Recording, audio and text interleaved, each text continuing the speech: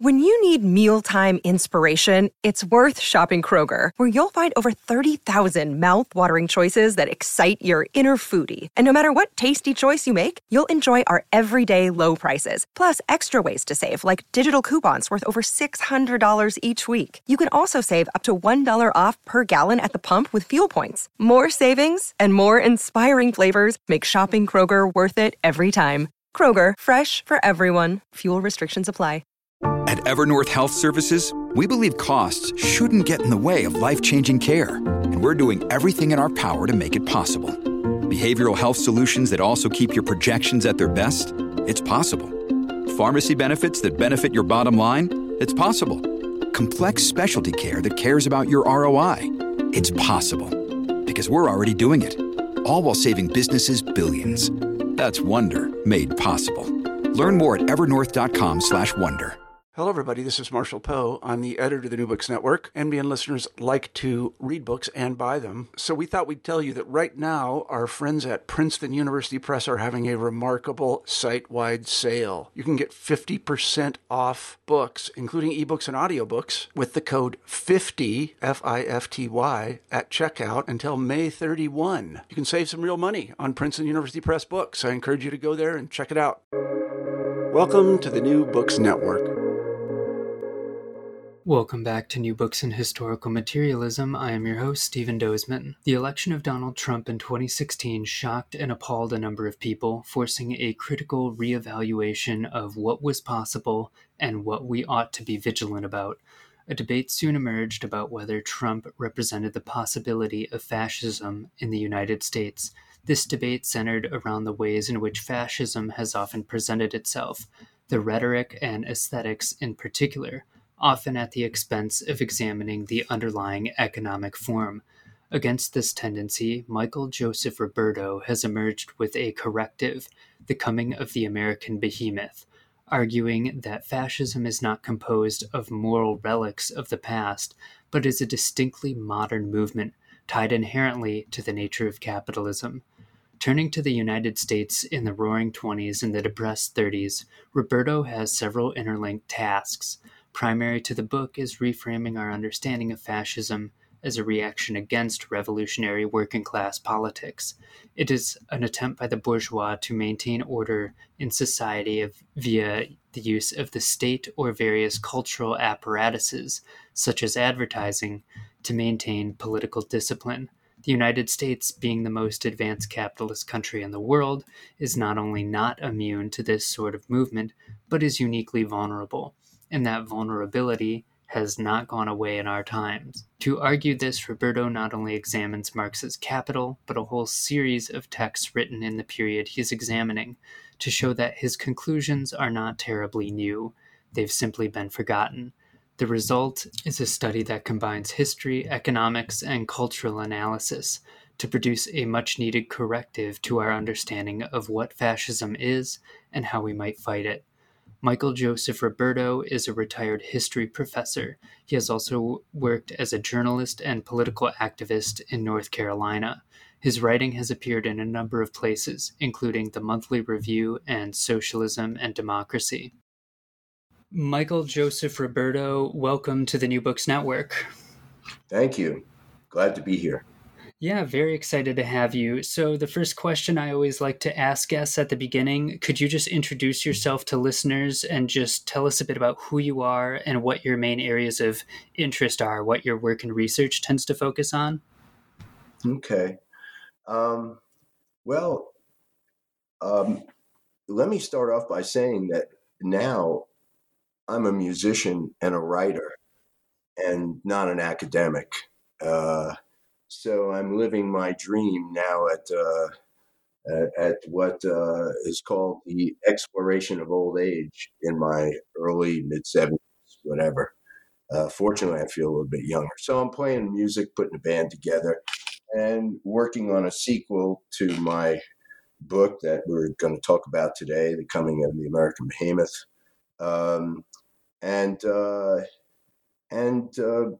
I've lived in Greensboro now since the early 80s. I was a journalist for many years. with a black weekly paper, and then the daily paper, and did some serious writing that was published in newspapers about Iran-Contra and the Iran-Contra scandal. And but then I finally finished my dissertation at Boston College and got a job teaching at A&T and became the contemporary world historian there. And it was soon after after a few years of being an adjunct and then getting a tenure track job, I started working on the fascism, what has become my life's work, pretty much, which is fascism. Greg Myerson and I published some very serious stuff in a few journals, and then finally I was able to get my book out, which was essentially the first part of what we had conceived of as a joint venture. And he went his way, looking at some serious questions, and so I went further into the history. So what I do now is basically observe what's going on, take notes every day, work on this book, and do a lot of practicing of congas and drums that you see in the background. Yeah, good way to spend your retirement. So to kick things off, a good place to start would perhaps be your definition of fascism, which you describe as the dictatorship of capital. To begin with, could you unpack this definition a bit and how this understanding differs from more mainstream ways of thinking about what fascism is? Okay. Rather than deconstruct from a declarative statement, let me try to work toward that statement so it will be a definition that will be as succinct as I can possibly make it. To begin, any attempt to define fascism has to be historical, and it has to be understood from the standpoint of political economy. Therefore, we cannot discuss fascism without talking about capitalism, as Max Horkheimer had written in 1939. So fascism, then, historically must be understood as unique to the contemporary world, unique to the contemporary global experience, and therefore a part of that epoch in history that we call late capitalism. That said, everything that my predecessors, who I believe were sound Marxists, despite their ideological inclinations or imperatives at the time, in the 1930s all agreed that fascism is the rule of capital itself. And in the case of Germany, the most ruthless and terrorist form of monopoly finance capitalism. Now, surprisingly enough, what I discovered was a discourse that reinforced that definition. And when writing my book, I put out, not as clearly as I should, what my predecessors had said, and then tried to suggest that it was even deeper than that. I am now prepared to say that, in my view, fascism is the end game of monopoly finance capitalism.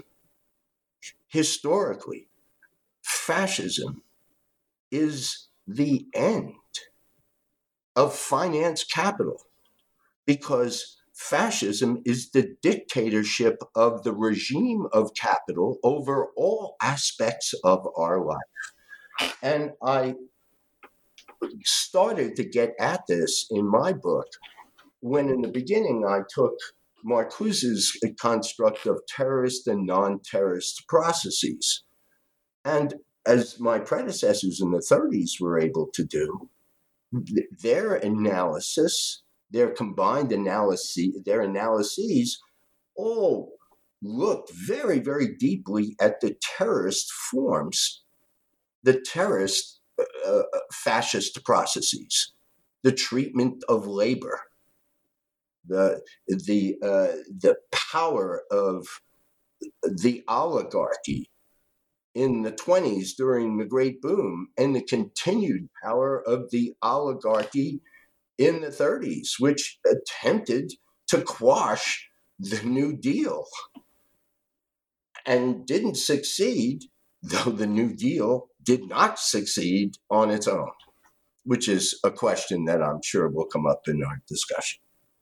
So today, when I think about defining fascism, I have to think about it dynamically.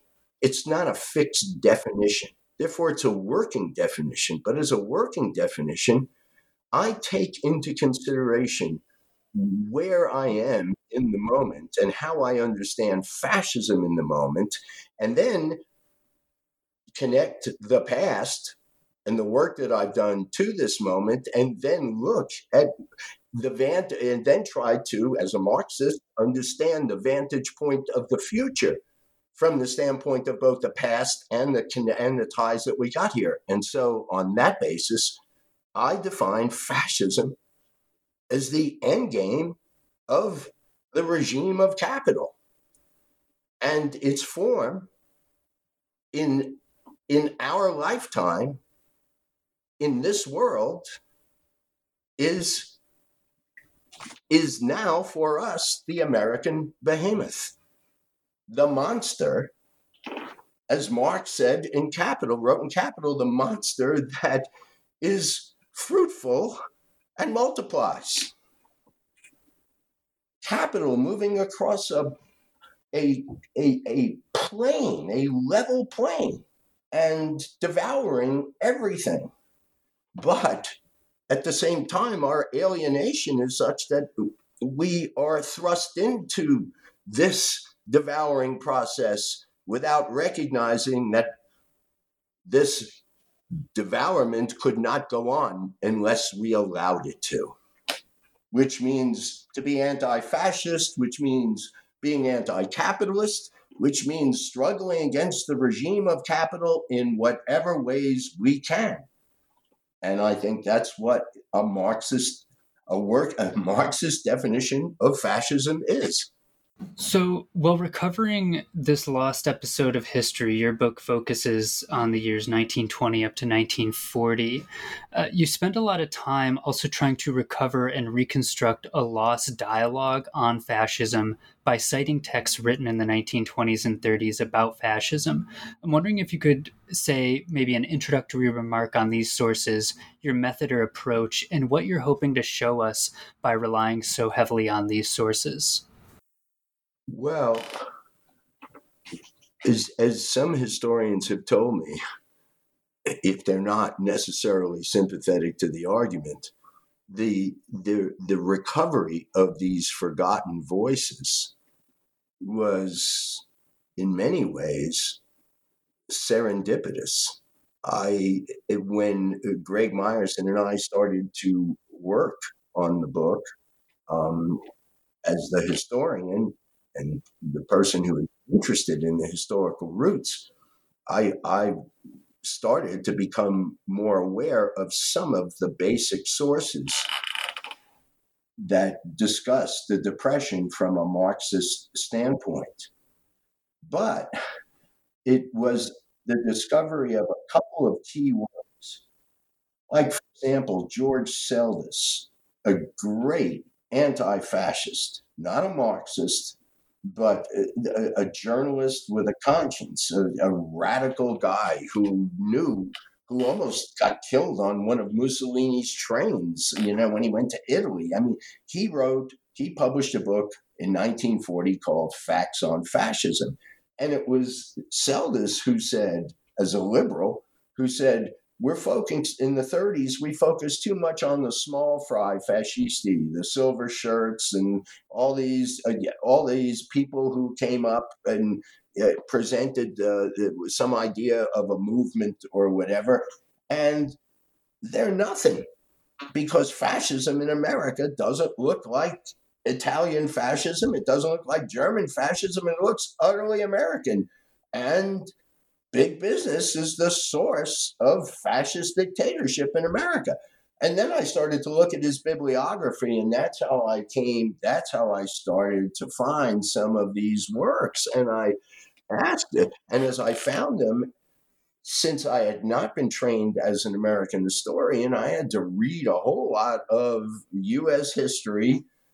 I mean, all the basic stuff and the good secondary stuff on the 20s and the 30s, like reading for a field to do a PhD. And I did that in order to make sense out of what they were saying about fascism and how they had ignored all of these works that I kept fleshing out.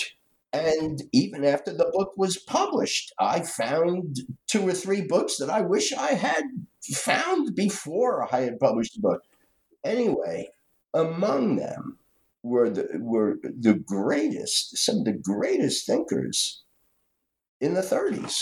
Louis Corey, who had a past in the Communist Party, who was once named Louis Freyna. He was one of the founding members of the communist movement and the Communist Party in this country.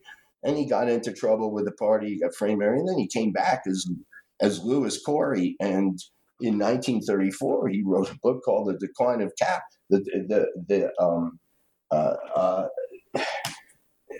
American Capitalism in Decline and Decay. Okay. The Decline of American Capitalism. And the Wall Street Journal said, Louis Corey is a Marxist, but we have to pay attention to what he's saying because nobody has done this kind of research.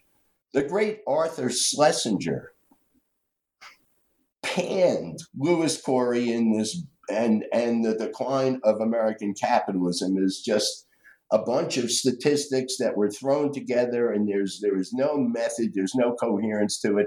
Schlesinger proved his learned ignorance, in Latin, docta ignorantia, his learned ignorance about Marxism and about the Marxist view of what the Depression was all about. And so in discovering Corey's work, first The Decline of American Capitalism, which was published in 1934, and then in 1935 he published a book called The Crisis of the Middle Class, which really became extremely important to me because in that book he clearly states that the reaction of the petty bourgeoisie becomes fascist. It becomes fascism when it merges with the reactionary big bourgeoisie and then does its work. And in the 1930s, we had a predecessor for Trump. It was Huey Long, the virtual dictator of Louisiana, who FDR feared as one of the 2 most dangerous men in the United States, the other being Douglas MacArthur, because Douglas MacArthur had, as I write in my book, had led the charge of the cavalry charge against the bonus marchers who had come to Washington hoping to get the bonus that they were promised fighting in the Great War of 1914-1918. Anyway, Huey Long was the dictator of Louisiana, and he if you study his rise and his appeal, you can see the roots of Trump, because like Huey Long, Trump represented the resentment, all of this boiled up anger of the petty bourgeoisie, the most regressive elements of the petty bourgeoisie in this country, but was in bed with Wall Street. And Louis Corey's definition fits Trump's presidency beautifully. So that's one source just one important source. Another important source who I'll mention is a woman named Carmen Hyder, who I spend a great deal of time on in the book, and who was an inspiration. She had a PhD in history from Columbia University, went to Italy and stayed in Italy for several years, observed the Mussolini regime's rise. It wrote a book in 1930 called Capital and Labor in Italy, and then came back, got a job at the Brookings Institution, and then toured the country for a while, and then wrote a book in 1934, Do We Want Fascism? And it was Hyder who presciently wrote that fascism, again, as the political instrument of the ruling class, fascism could come to power in the United States within the framework of the two-party system. And at the time, she said this would happen with the Republicans because the Democratic New Deal had failed. When she wrote the book, the National Recovery Administration, which everyone hoped would restore industrial vitality to the system, had failed because the Roosevelt administration gave all the power to the people who were responsible for it, big business, corporate enterprise. So she saw through this. And again, what she wrote about the rise of fascism in America in the 30s was prescient. It was remarkably accurate then, and amazingly resonant in the moment, given the situation that now exists. There are, Stephen, there are so many others I could point out to you. If you have a specific author in mind, writer in mind, I'd be more than happy to try to, answer your question. Yeah, we'll actually jump right off of that. So continuing with trying to understand the nature of fascism and tying in this kind of long lost dialogue that you've been talking about, you rely very heavily early on several texts such as A.B. McGill and Henry Stevens's The Perils of Fascism in 1938. You already mentioned Lewis Corey's The Decline of American Capitalism in 1934, and Marx's own Capital, to show that fascism as an attempted subversion of revolutionary movements is inherently connected to contemporary capitalism. Could you tease out and explain the economic underpinnings of your understanding of fascism here? Okay, I try to do this in chapter 2 of the book, where I try to demonstrate that what Lewis Corey explained about capitalist crisis in the U.S. economy and the inability to resolve the crisis within the paradigm of capitalist accumulation because of capitalist accumulation. Corey based his argument on the argument that Marx made in Volume 1 of Capital on the general law of capitalist accumulation. And I don't want to reduce things to simplest terms, but basically, I think what I tried to get across to my readers was that fascist processes inhere in the general law of capitalist accumulation, because the general law of capitalist accumulation is based on the absolute necessity of exponential capitalist profit and growth.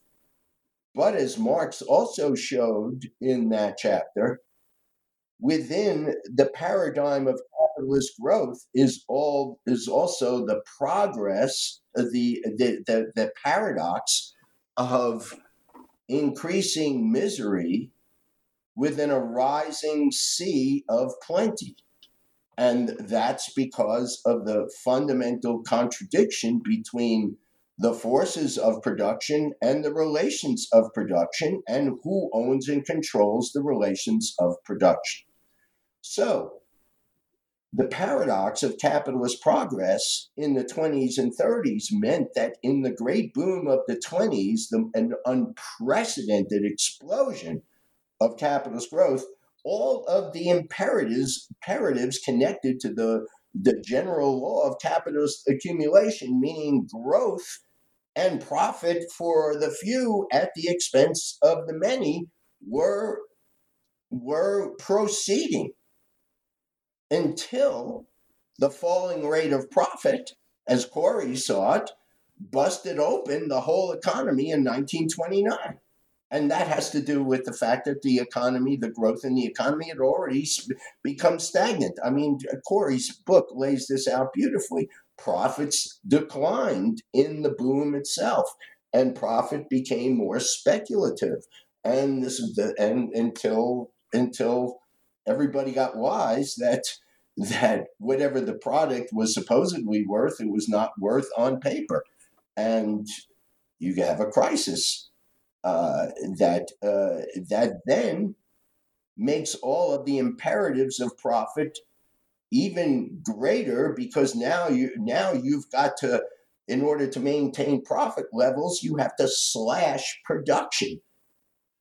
And so the Roosevelt's National Recovery Administration was based on the idea that we're going to restore production by destroying whatever we have that already exists. So what? They killed how many? 6 million piglets and burned cornfields and wheat fields and everything. This is what Schumpeter called creative destruction. The impulse of creative destruction in capitalism is what takes us to fascism. And I'm really amazed that there aren't more people, particularly Marxists, saying this. This is the kind of discourse we need.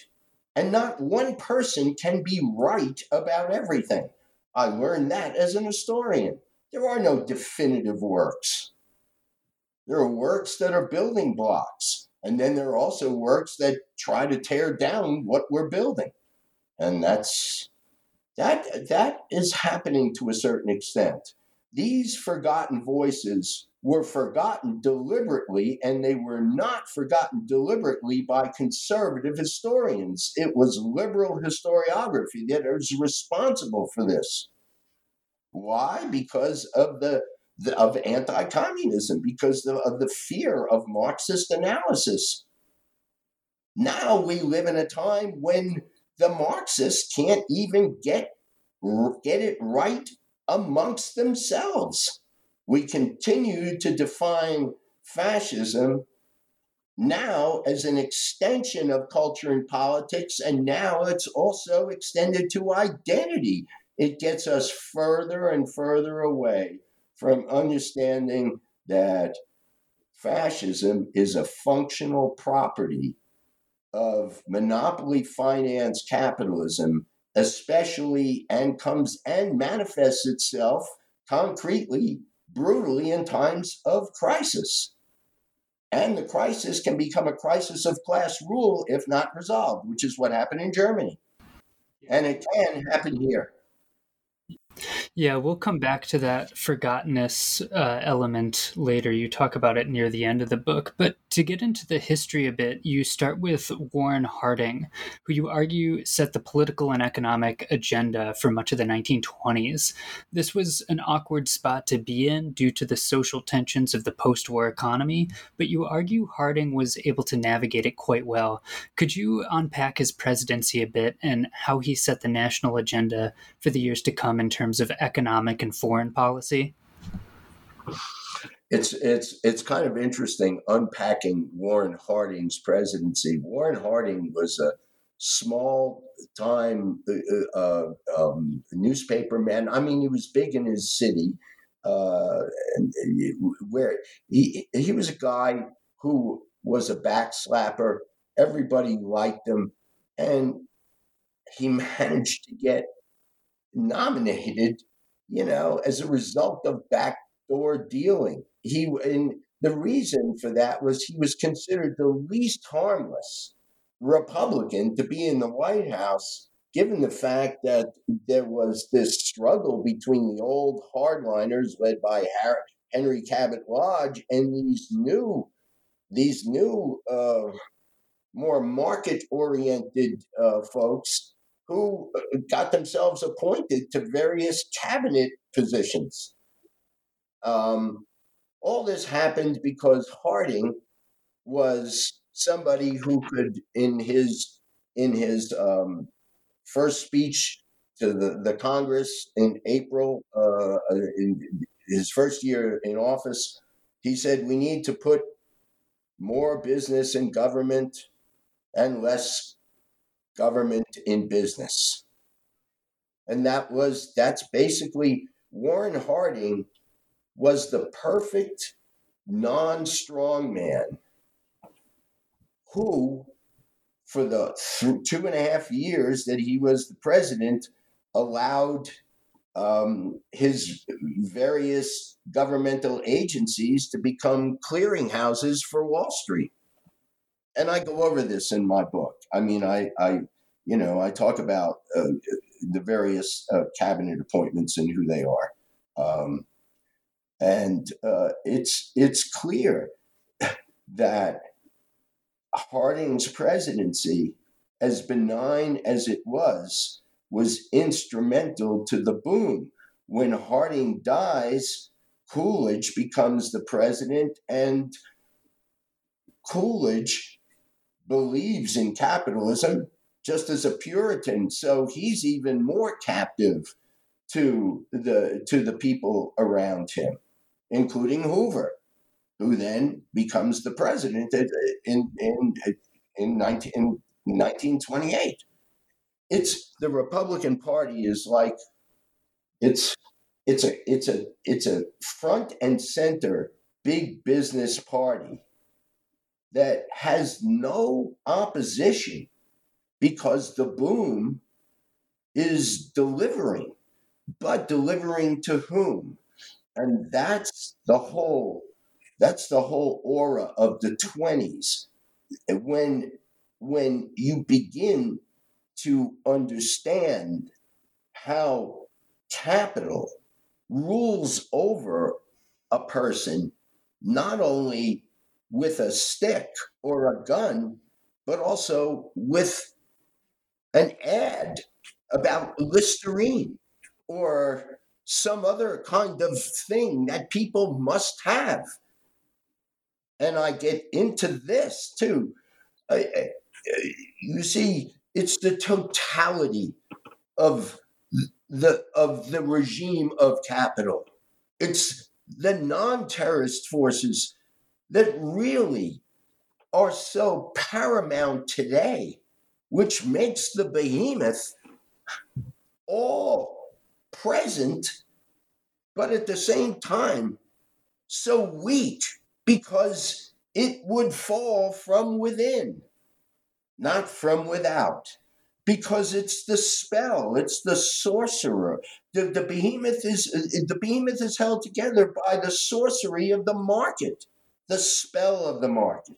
That's why fascism is the end game of capitalism. And these sources in the 30s, they begin to point to this. And again, I call on us as historians, sociologists, political scientists, to get into this discourse where we start to examine the components of this totality for what they are: fascist processes, which become a clear fascist trajectory when the people cannot be ruled, cannot be governed in the same old way, and those who govern cannot govern in the same old way. Yeah, if I can jump off something you were just alluding to. So the 1920s saw a meteoric rise in economic productivity, and it was paired with some new movements in the culture as well, with the rise of what you were saying, more scientific forms of advertising and the promotion of new ideas about consumerism, citizenship, and patriotism that were all weaved together into a belief in what was often called the democracy of goods. Could you unpack the new ideological orientation that was being developed at this time? Well, I think it could be summed up in one simple statement, and then perhaps we could discuss this. It meant that democracy, real democracy, as the gurus of capitalist propaganda through advertising and promotions, whereas in public relations, the real democracy was in the marketplace, not the polling place. And so consumerism replaces citizenship, which is extremely bourgeois, especially petty bourgeois, then and now. Then and now.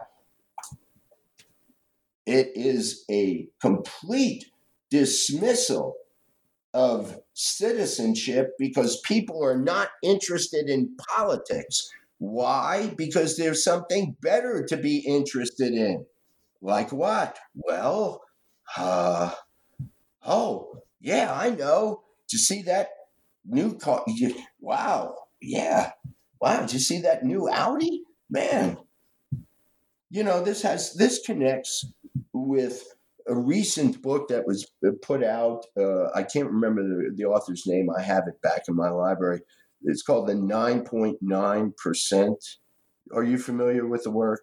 The title rings a bell. It's the 9.9%. It's something, and basically it's about that part of America that is fundamentally the upper strata of the petty bourgeoisie and their complete selfishness. The individualism is such that everything in life is privatized. And of course, when you start to put this together with your understanding of alienation as a result of capitalist exploitation, what the whole process, what it means to conform to this society, especially in more and more difficult times, what that does to the spirit. The only outlet is to buy something. So if you don't want to feel like junk on the inside, so you try to feel better on the outside. And that's why so many middle class people today, especially young people, white, black, Latino, whatever, it's a condition of the middle class, of the petty bourgeoisie. It's all about the I and not about the we.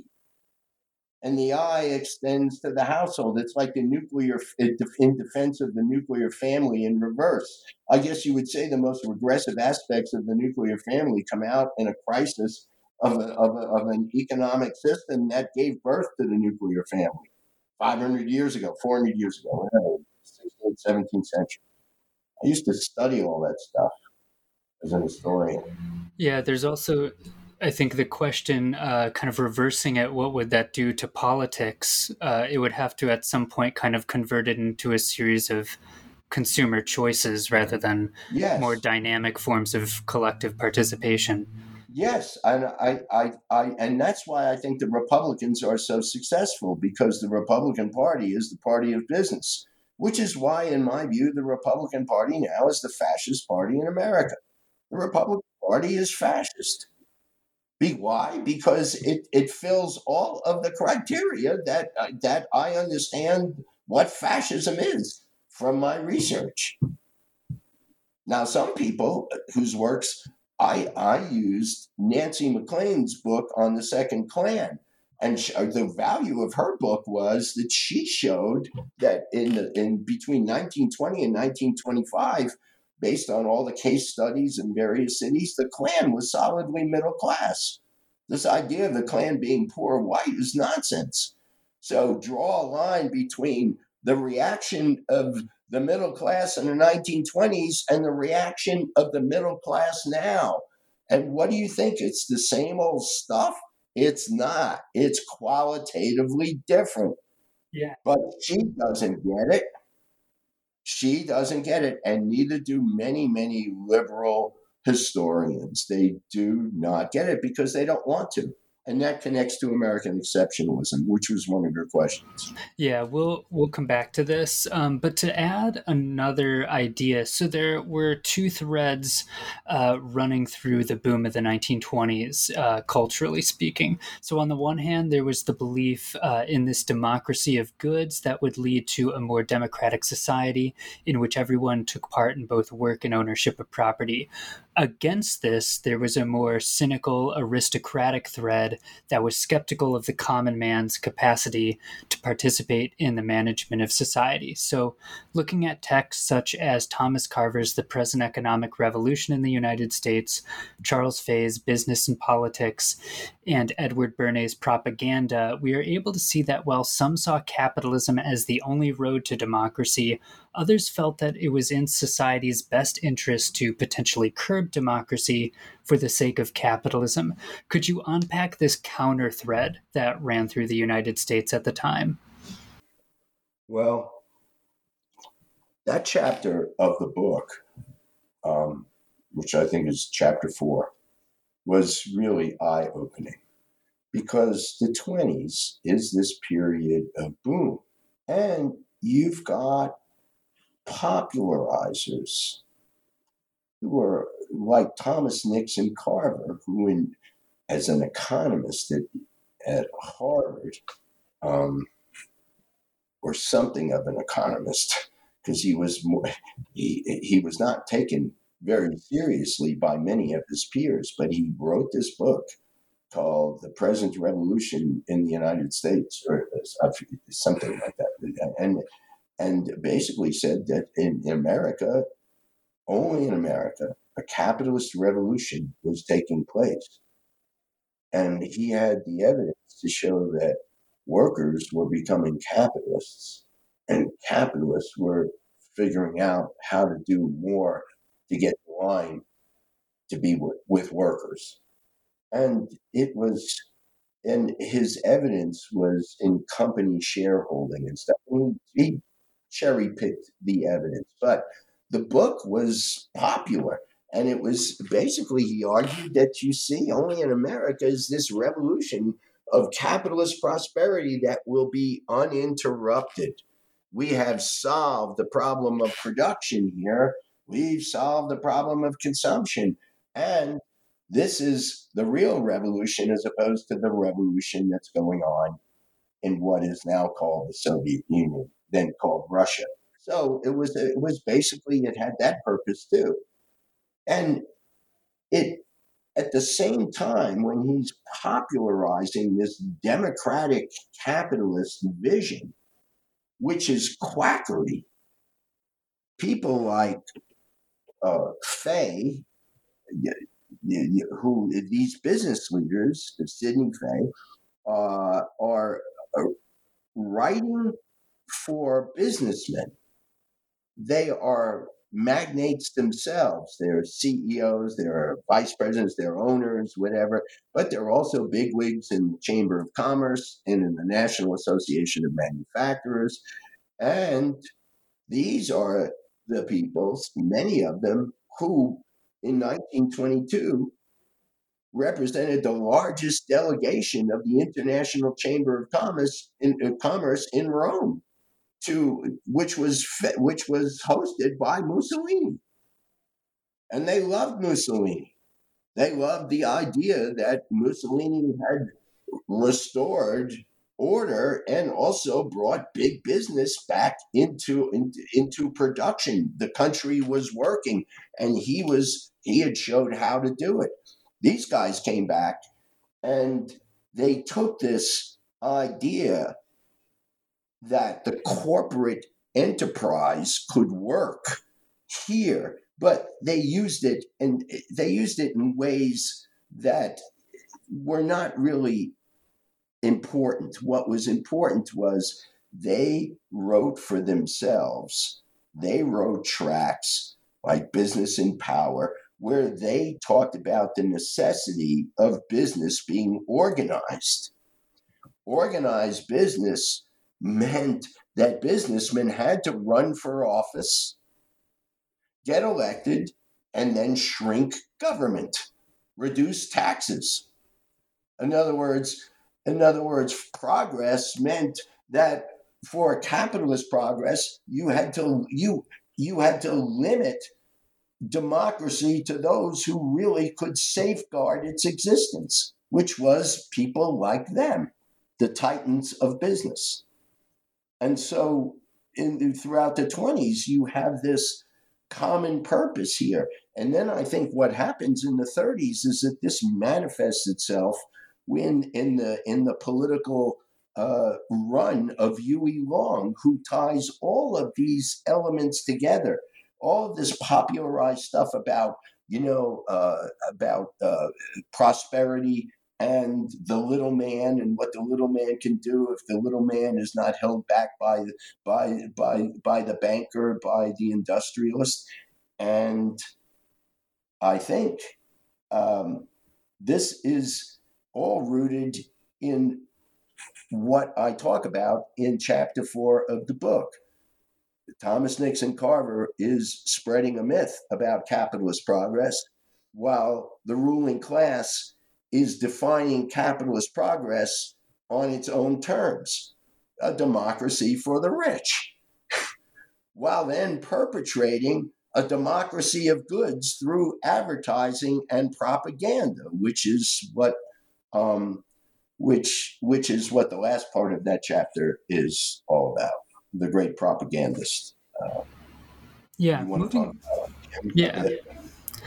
Moving along, so while the 1920s boomed on, many in the lower and middle classes were still struggling to keep up economically. The middle classes developed many more reactionary orientations, including one in the form of a big recruitment boom for the Klan, predominantly composed, as you were saying earlier, of small businessmen, salesmen, and clerks. You argue that part of the Klan's recruiting success at this time was its ability to tap into both economic resentment and the entrepreneurial attitudes that had been cultivated. Could you speak to how this intersection of ideas led to these new forms of middle-class reaction? Well, I mean, it's a marketing enterprise operating in a city or a community. It involved everyone in the community. So the ministers were involved, and everyone had to have the garments. Everyone had to have one thing or another that made him a Klansman, and it became, I don't know. It's a very strange thing. It became like a club, but it was a club of the good people who didn't have to wear sheets all the time. They're Klansmen, but they're closet Klansmen, and unless something develops where they have to, But I mean, violence was not. It wasn't about violence. It was about understanding where you were and whose place, and what the whole thing was about. That's why it was so strongly communitarian. It's just bizarre. And as somebody who lives in the South now, and I've lived here for the last 40 years, I feel that, but it has different clothing, but it's still the same form. It's strange. It's unsettling. And it's much more subtle too, because anti-communism in America is more subtle than it's ever been. The anti-communism today makes the witch hunts of the 50s look like small potatoes. Not that it was small potatoes for the people who were brutalized by it, but to go back to your question about the 20s, how did this thing get off the ground? It got off the ground because this was, the first couple of years after World War I ended were tumultuous. We had general strikes in 1919. We had the Palmer raids in early 2020. We had the whole anti-Bolshevik thing.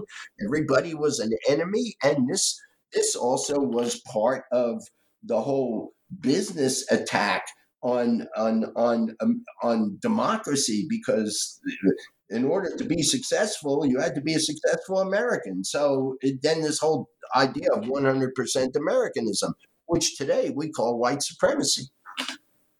It was then 100% Americanism.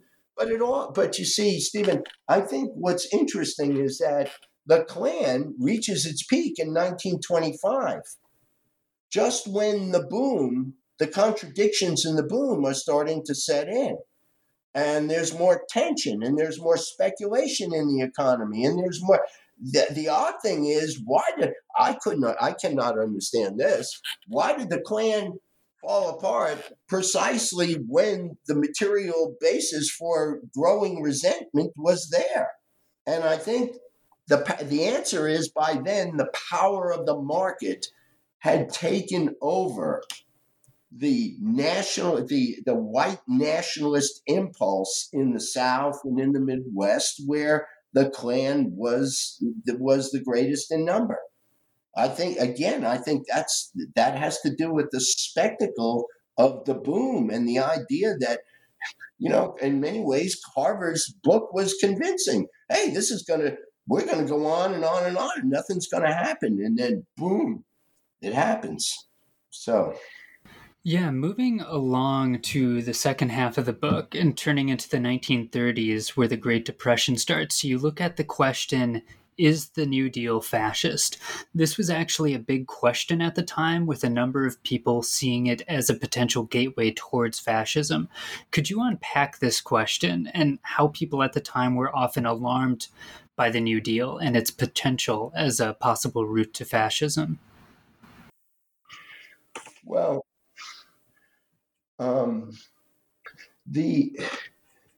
the concern that many liberals, socialists, and communists had for the New Deal was that the New Deal was a response to the cry of the middle class for relief from the Depression. But the New Deal turned out to be a corporate arrangement until 1935, when the second New Deal, Roosevelt had no choice because of the labor militancy of 1934. So what does all this have to do with fascism? People who believed themselves to be good liberals, believed in the Constitution, believed in democracy, as well as those Marxists who didn't see any of that, had one thing in common, and that was the New Deal in 1934 was stalling. And the reason why it was stalling is because none of the problems were overcome. The New Deal relied on the power of consumption aimed at recovery rather than investment in the economy. So there was no Keynesian turn until 1938, after the recession, the 37 recession within the Depression. So what does all this have to do with fascism? People who believed in the competitive character of the American economy saw monopoly at work here, and the Roosevelt administration pretty much participating in it. So there was an article in Harper's Magazine in 1934 by these two authors. The title was "Must America Go Fascist?" And their response was, we had already gone toward fascism economically because the New Deal represented the corporatism of Italian fascism, this so-called arrangement between capital and labor, which was no arrangement at all. It was a farce. So was the NRA was a farce. So what is this here? What is this thing? Then the communists started to theorize that it was a transition to fascism. But you see, there were Americans who had already defined fascism in 1933, like Moritz Halgren in his book called Seeds of Revolt. He said fascism is the rule of big business. So you see, there was already this sense that America, actually, to get out of the Depression, when Roosevelt got elected, people like Walter Lippmann were encouraging Roosevelt to create an extraordinary council and suspend the Constitution. There were people in Congress calling for we need fascism like Mussolini's Italy. And that's what the New Deal essentially became, and was ultimately saved as a result of another greater capitalist crisis and another greater global war, another imperialist war. And so we wind up corralling these fascist processes that are already giving more and more power to the ruling class under the auspices of state capitalism. And then we wind up going and fighting fascism elsewhere, and therefore historically putting off what is now before us. Now, this is serious stuff. And I mean, we don't have enough people understanding fascism from the standpoint of history and Marxist political economy.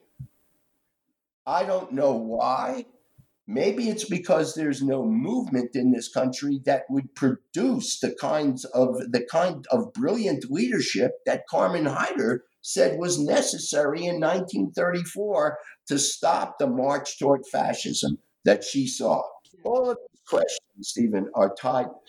The amazing thing about your questions is that they were all interconnected. They were beautifully constructed, and they're all interconnected. And all I can do is just try to piece together everything that I could possibly do in the short time that we have together in order to make a simple plea. Read the book and then ask yourself, how is it that what is discussed, however well, however succinctly, however poorly, whatever is discussed in this book is not in some way central to what we're looking at now, instead of what we are saying and writing about fascism. I have one guy in particular who he's been writing books, and he just published something a couple of weeks ago on Counterpunch, the cruelty of fascism. It's good analysis, but it's not what we need, because this particular writer never goes to the central question of capital itself and the regime of capital. And all one has to do is read Metsaros's The Challenge and Burden of Historical Time, and the chapter on the regime of capital, and then read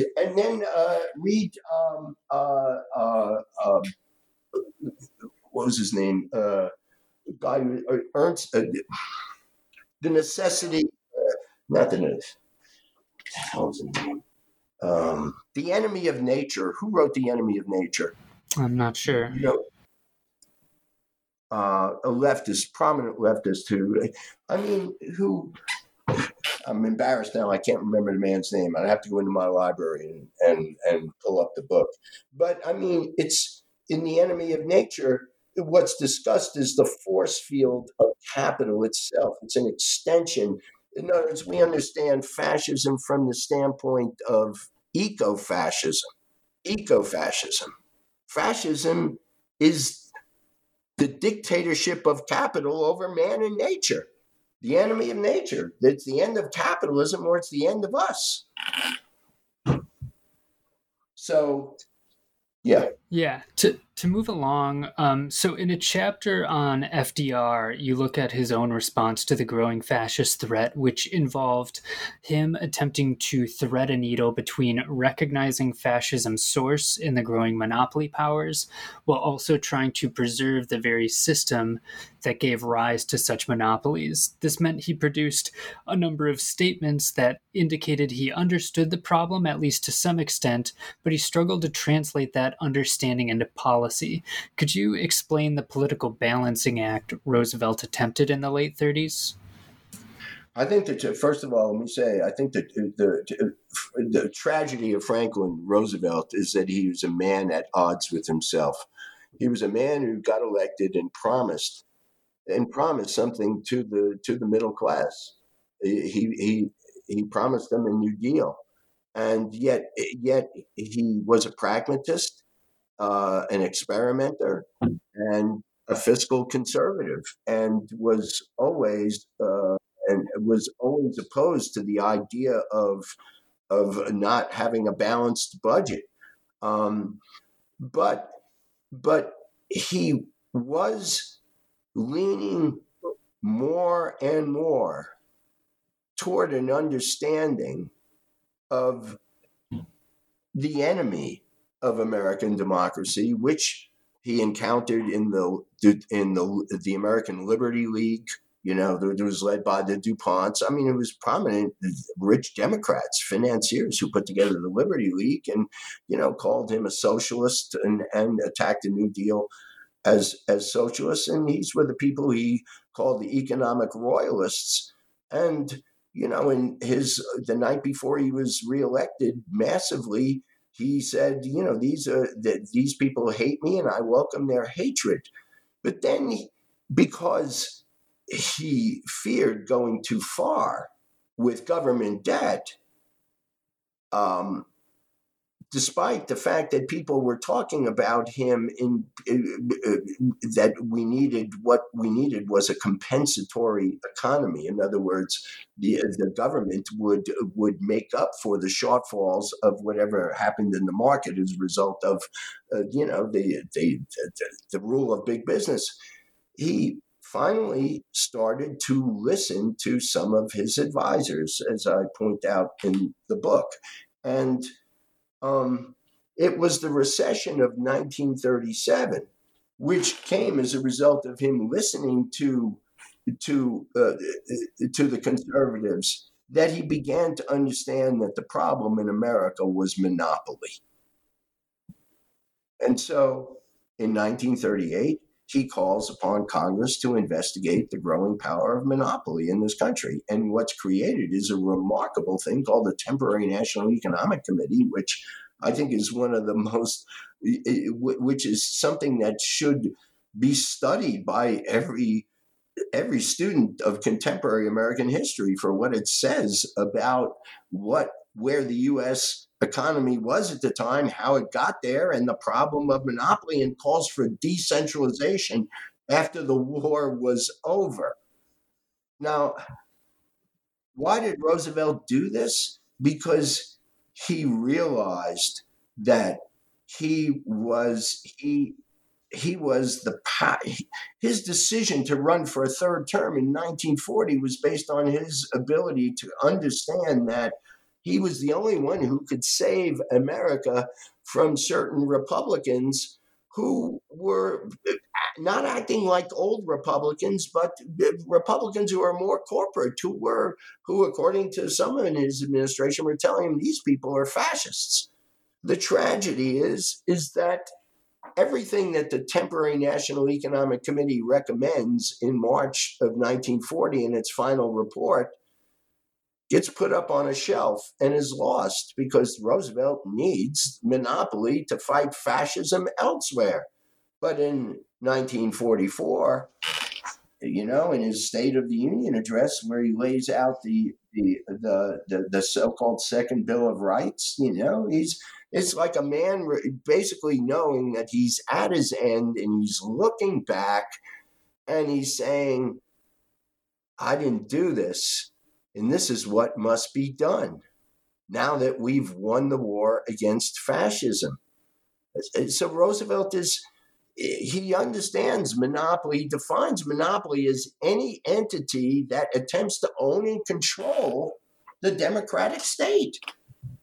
Roosevelt's definition is remarkable because nobody ever talks about it. And the liberals who did, in the works that I read, there were probably people like Brinkley and others. These guys said, oh, he was just playing ideological games. He was just playing footsie and something. He wasn't. He wasn't.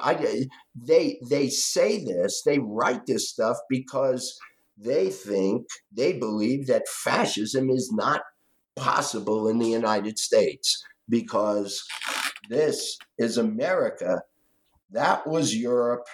And the idea of American exceptionalism within liberal historiography was so powerful that it destroyed all of these voices whose books were basically thrown into the trash heap of history. And unjustly, from the standpoint of the historian. There's a whole credible discourse here. It's beyond me.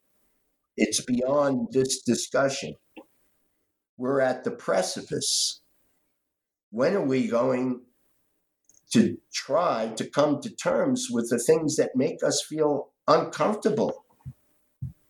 And I think that's why academic Marxists have been picked off one by one in the academy over the past 20 years. Yeah, picking up another part of that dialogue that you've been trying to recover. In the final chapter of the book, you look at the work of Robert A. Brady, an economist and historian who wrote a couple books on fascism, The Spirit and Structure of German Fascism in 1937 and Business as a System of Power in 1943. While Brady was not a Marxist, his commitment to democracy brought him in parallel with some of the Marxist writers you've already discussed, although he focused more heavily on the silent ways in which business leaders expressed fascism, particularly at the ideological level, with certain ideas about social structures and class hierarchy. Could you tell us, what did Brady find here? Well, what Brady saw this first in the structure and the whole apparatus of German fascism and the role that trade associations played in the synchronization of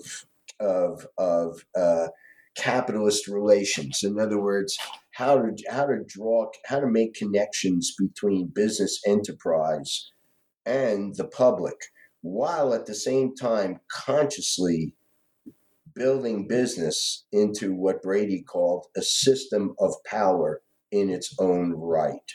And this is how Brady saw the business system as essentially fascist, because in his book, Business as a System of Power, he looked at trade associations and business practices in 3 fascist countries, and in 3 democratic countries, and basically saw the same processes at work, all aimed in all 6 cases. Trade associations were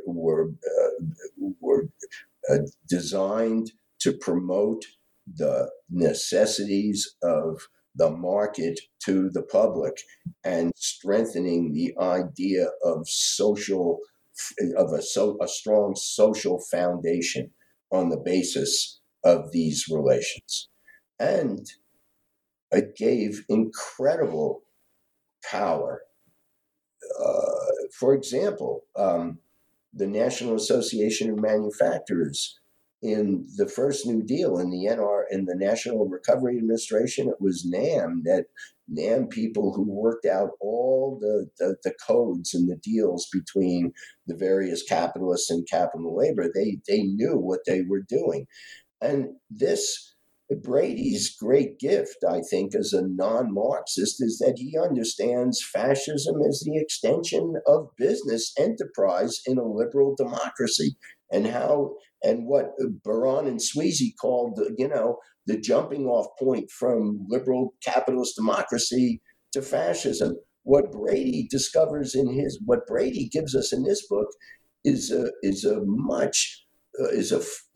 deep explanation of the kind of organized business structure that his predecessor, that people in the 1920s talked about, Fay and others who actually were involved in building the chamber, involved in building NAM. Okay, they talked about the necessity for organized business to protect democracy.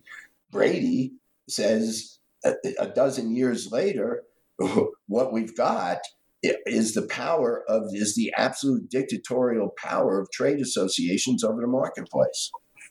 And that's what the Chamber of Commerce does today. Does it in my city. It turns, the Chamber of Commerce in my city can turn chicken shit into chicken salad on any day of the week. In the book's conclusion, you note that this history you've recovered has been almost entirely forgotten by more current historians. The writers you've quoted largely disappeared, and their works, in spite of their rigor and precision, and you even quote the Wall Street Journal reviewing some of them favorably, have been left largely ignored. Parallel with this forgetfulness is an American exceptionalism narrative that many have put forward, the assumption being that fascism is a uniquely European phenomena, and so something that can't happen here. Could you unpack this unique form of forgetfulness that we've cultivated and what it misunderstands? I think it's cultivated. I think this unique form is consciously cultivated. And I also think it's ideologically driven to some extent by those on the left who cannot see fascism within the framework of capitalist totality. And so we get various authors whose views on fascism are utterly acceptable in the mainstream press, who talk about fascist lies, fascist politics, fascist characteristics. But fascism is discussed politically, culturally, and from the standpoint of identity, but not class. And, within this capitalist totality, it is class that is connected to all other contradictions within the totality. It is central to all the contradictions. And if fascism is the end game of monopoly, finance, capitalist rule over all of us, what in hell are we doing when we don't talk about fascism as a function of capitalist enterprise, as the product of capitalist imperatives, as the result of the spell of the marketplace over all of us, which numbs us? All that's solid melts into air. But we feel powerless, and that's fascism is alienation, and that we are not getting at that, because when we do, then we get into these arguments. Oh, well, that sounds like Wilhelm Reich. That sounds like Lang. That sounds like all these people. No, it sounds very real. If fascism is the end game of finance, capital is the end game of the ultimate abstraction of money, what is the ultimate form of alienation? It's alienation under fascism. It's complete alienation, but at the same time, it's not understood because it's the fabric of society, and none of us are immune from this stuff. None of us. I mean, you can take what I say for whatever it's worth, and you can say, oh, well, this guy thinks he really knows everything about everything. Not true. By any means, I am not immune from any of this stuff. We are all walking through this. But the question is, there is a stream of history, as Marx once wrote. He he wrote to his niece a very personal letter. It's one of my favorite things that in the whole body of Marx's writing. He says, I just I believe that I want to swim and continue to swim in the stream of history. His life was as open and dynamic as his theories. The Marxist concept of progress is, this is another thing I'm working on. This was something I started working on. It was my doctoral dissertation, but then fascism became an important topic for investigation in 2003, 2004, when Bush and the neocons had taken us into Iraq, and they were talking about, this rogue wing of the ruling class, and Chris Hedges is writing about Christian fascism, and Naomi Wolf and others are writing about, the liberals were writing about fascism, and Meyerson and I looked around and said, well, shit, when are the Marxists going to start writing about fascism? So we did. And it was not easy, and it's still not easy. So I'm grateful for the opportunity to come and talk about this book, and I hope that some of the things that I said about it make sense. It's there's just a whole lot to consider by students and citizens at large. Book's a little too long, and hopefully the next book, the sequel, will be more of a long essay and less of trudging through the stuff. But with an annotated bibliography at the end, so people could, here's where I got the stuff. And but we have to find a way to get out of our silos, because I'm not very connected to folks on the left. I'm an older guy pursuing music, but I'm an anti-fascist because my work as a Marxist, is organically connected to his city, just as I wrote in my book. Book is dedicated to the people of Greensboro. So, we have to find some resolve in us. I know it's there. There are too many good people. Well, and adding to that, this theme of forgetfulness, you're saying that class is kind of a missing ingredient of a lot of understanding, and that would add a misunderstanding of what is to be done. Because if class isn't part of your understanding of fascism, class struggle cannot be part of your understanding of a solution or sort of resistance, which would then compound the alienation. So I think that also really adds to that. Yeah, well said. Yeah. Mm-hmm. So better than I did. Yeah. Well as a final question that will bring us beyond the text itself, there's been a discourse for the last several years about whether or not Donald Trump is a fascist. And since he recently declared he's running for president again, this discourse is likely to keep going for some time. So while answering that question in detail would require a whole other book, which I won't ask you to write on the spot, I'd like to close at least by asking, given everything you've put on the table with this book, how would you like to see this discourse reframed? What do contemporary commentators often miss when trying to address Trump as a fascist? And what do you hope this book might do in terms of helping us at least more productively ask the question? Well, first of all, to the extent that the book can be useful, look at some of these definitions in the book by our predecessors.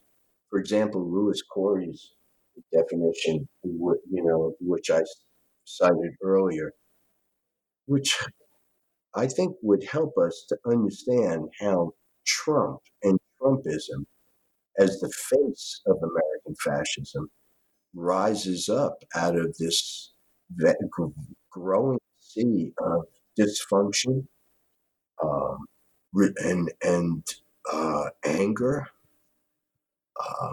projection of reality onto just canvases that don't make any sense, you know?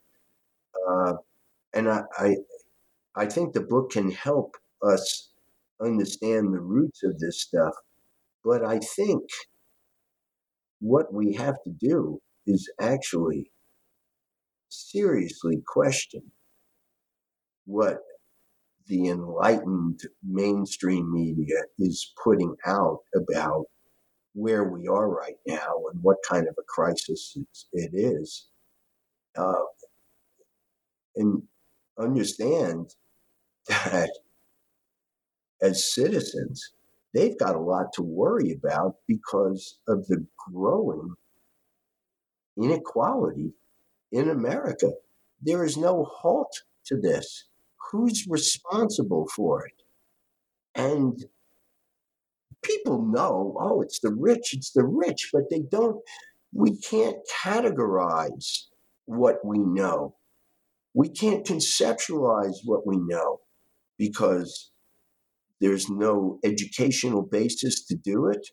And because local media has completely fallen apart, we don't have discourse at the local level because we have no means of exchanging that discourse beyond whoever we can reach as individuals. All of this is perfect for Trump because what fascists do better than anything is destroy what exists. And if not destroy, eviscerate.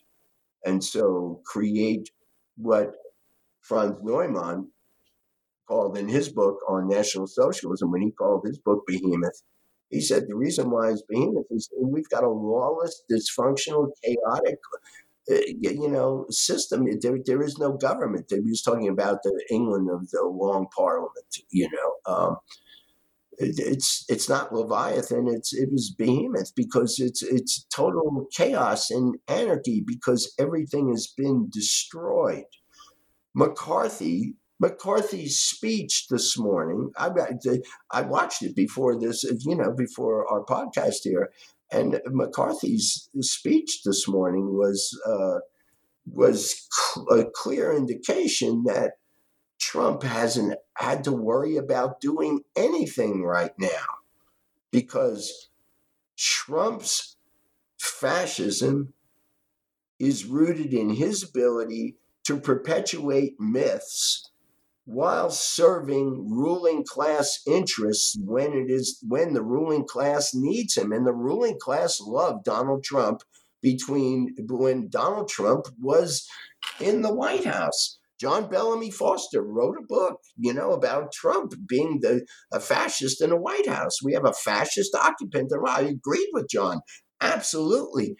But to have a fascist in the White House doesn't just mean that you've got somebody who's opposed to this, opposed this, and this, opposed this.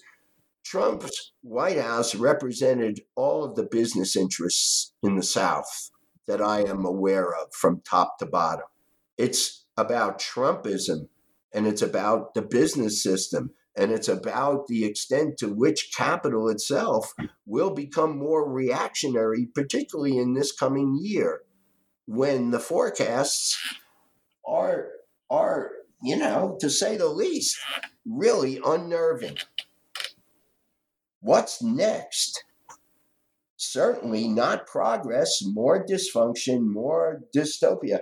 I wrote for a publication. The last thing I wrote was for a German magazine, Melody and Rhythm. I think it's the German equivalent of Rolling Stone. I published a piece in 2020, and it was entitled "The Masquerade of American Fascism: Capitalist Dictatorship at the Top, Anarchy and Psychosis at the Bottom." They published it all, the whole essay. I was amazed. I mean, there's no English version. It was in German, but so I couldn't read it. But above my title, they put in German one word: Endspiel, endgame. Endgame of what? Of monopoly finance capitalism. And these are Germans. These are young Germans talking about fascism as a function of capitalism. And the this is happening in Germany. What's happening here in that kind of thinking? Nothing. The only way it will happen is as a result of a spark and a movement where all of us, all of the good people throughout this country will finally recognize that whatever comfort levels we might have, they're all illusory in the end, because fascism is about war at home and abroad. And we know from everything that has happened, everything from the brutal murder of George Floyd to the insanity of mass shootings, the wheels are coming off.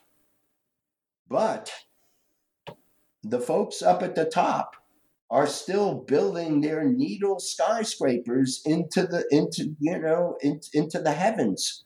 We look up and we say, these people are vile. But then we keep walking down the street as if there's nothing that we can do about it. There is something to do about it. Michael Yates said in a book, "The working class can change the world." He pointed out a number of ways that we can do it. And it's about the we, not the I. And when we start thinking about the we in this moment, when commerce controls everything and sets our values, when we start thinking about the we, then there's hope.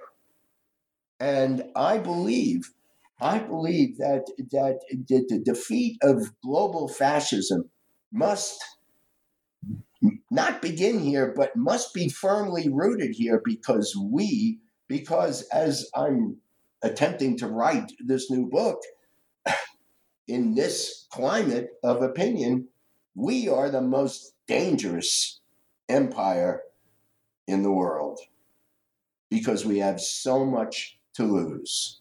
And when I say we, I mean those who own and control our lives and everyone who participates in that. And that's why I will say this. The fascist Republican Party is the Republican Party that Carmen Heider wrote about in 1934. If we go back and look at historians have been doing this for decades now and still doing it. Usually on the basis of some really great book on race, some really great book on gender. What about a really great book on the role of class and the making of the behemoth? And I suppose that's what I'm trying to get at now. But again, whatever I write is just part of this discourse that has to begin. And I hope that people will listen to this and will get something out of it, and will ask me what I think, so then I can ask them what they think. And that's how you start a discourse, Stephen. Tell me what you think. Don't tell me what you know. Tell me what you think. Yeah, that's a sobering but good note to end on. So, Michael Joseph Roberto, thank you so much for being with us. Thank you. Thank you for having me. And peace to you, brother. Thank you.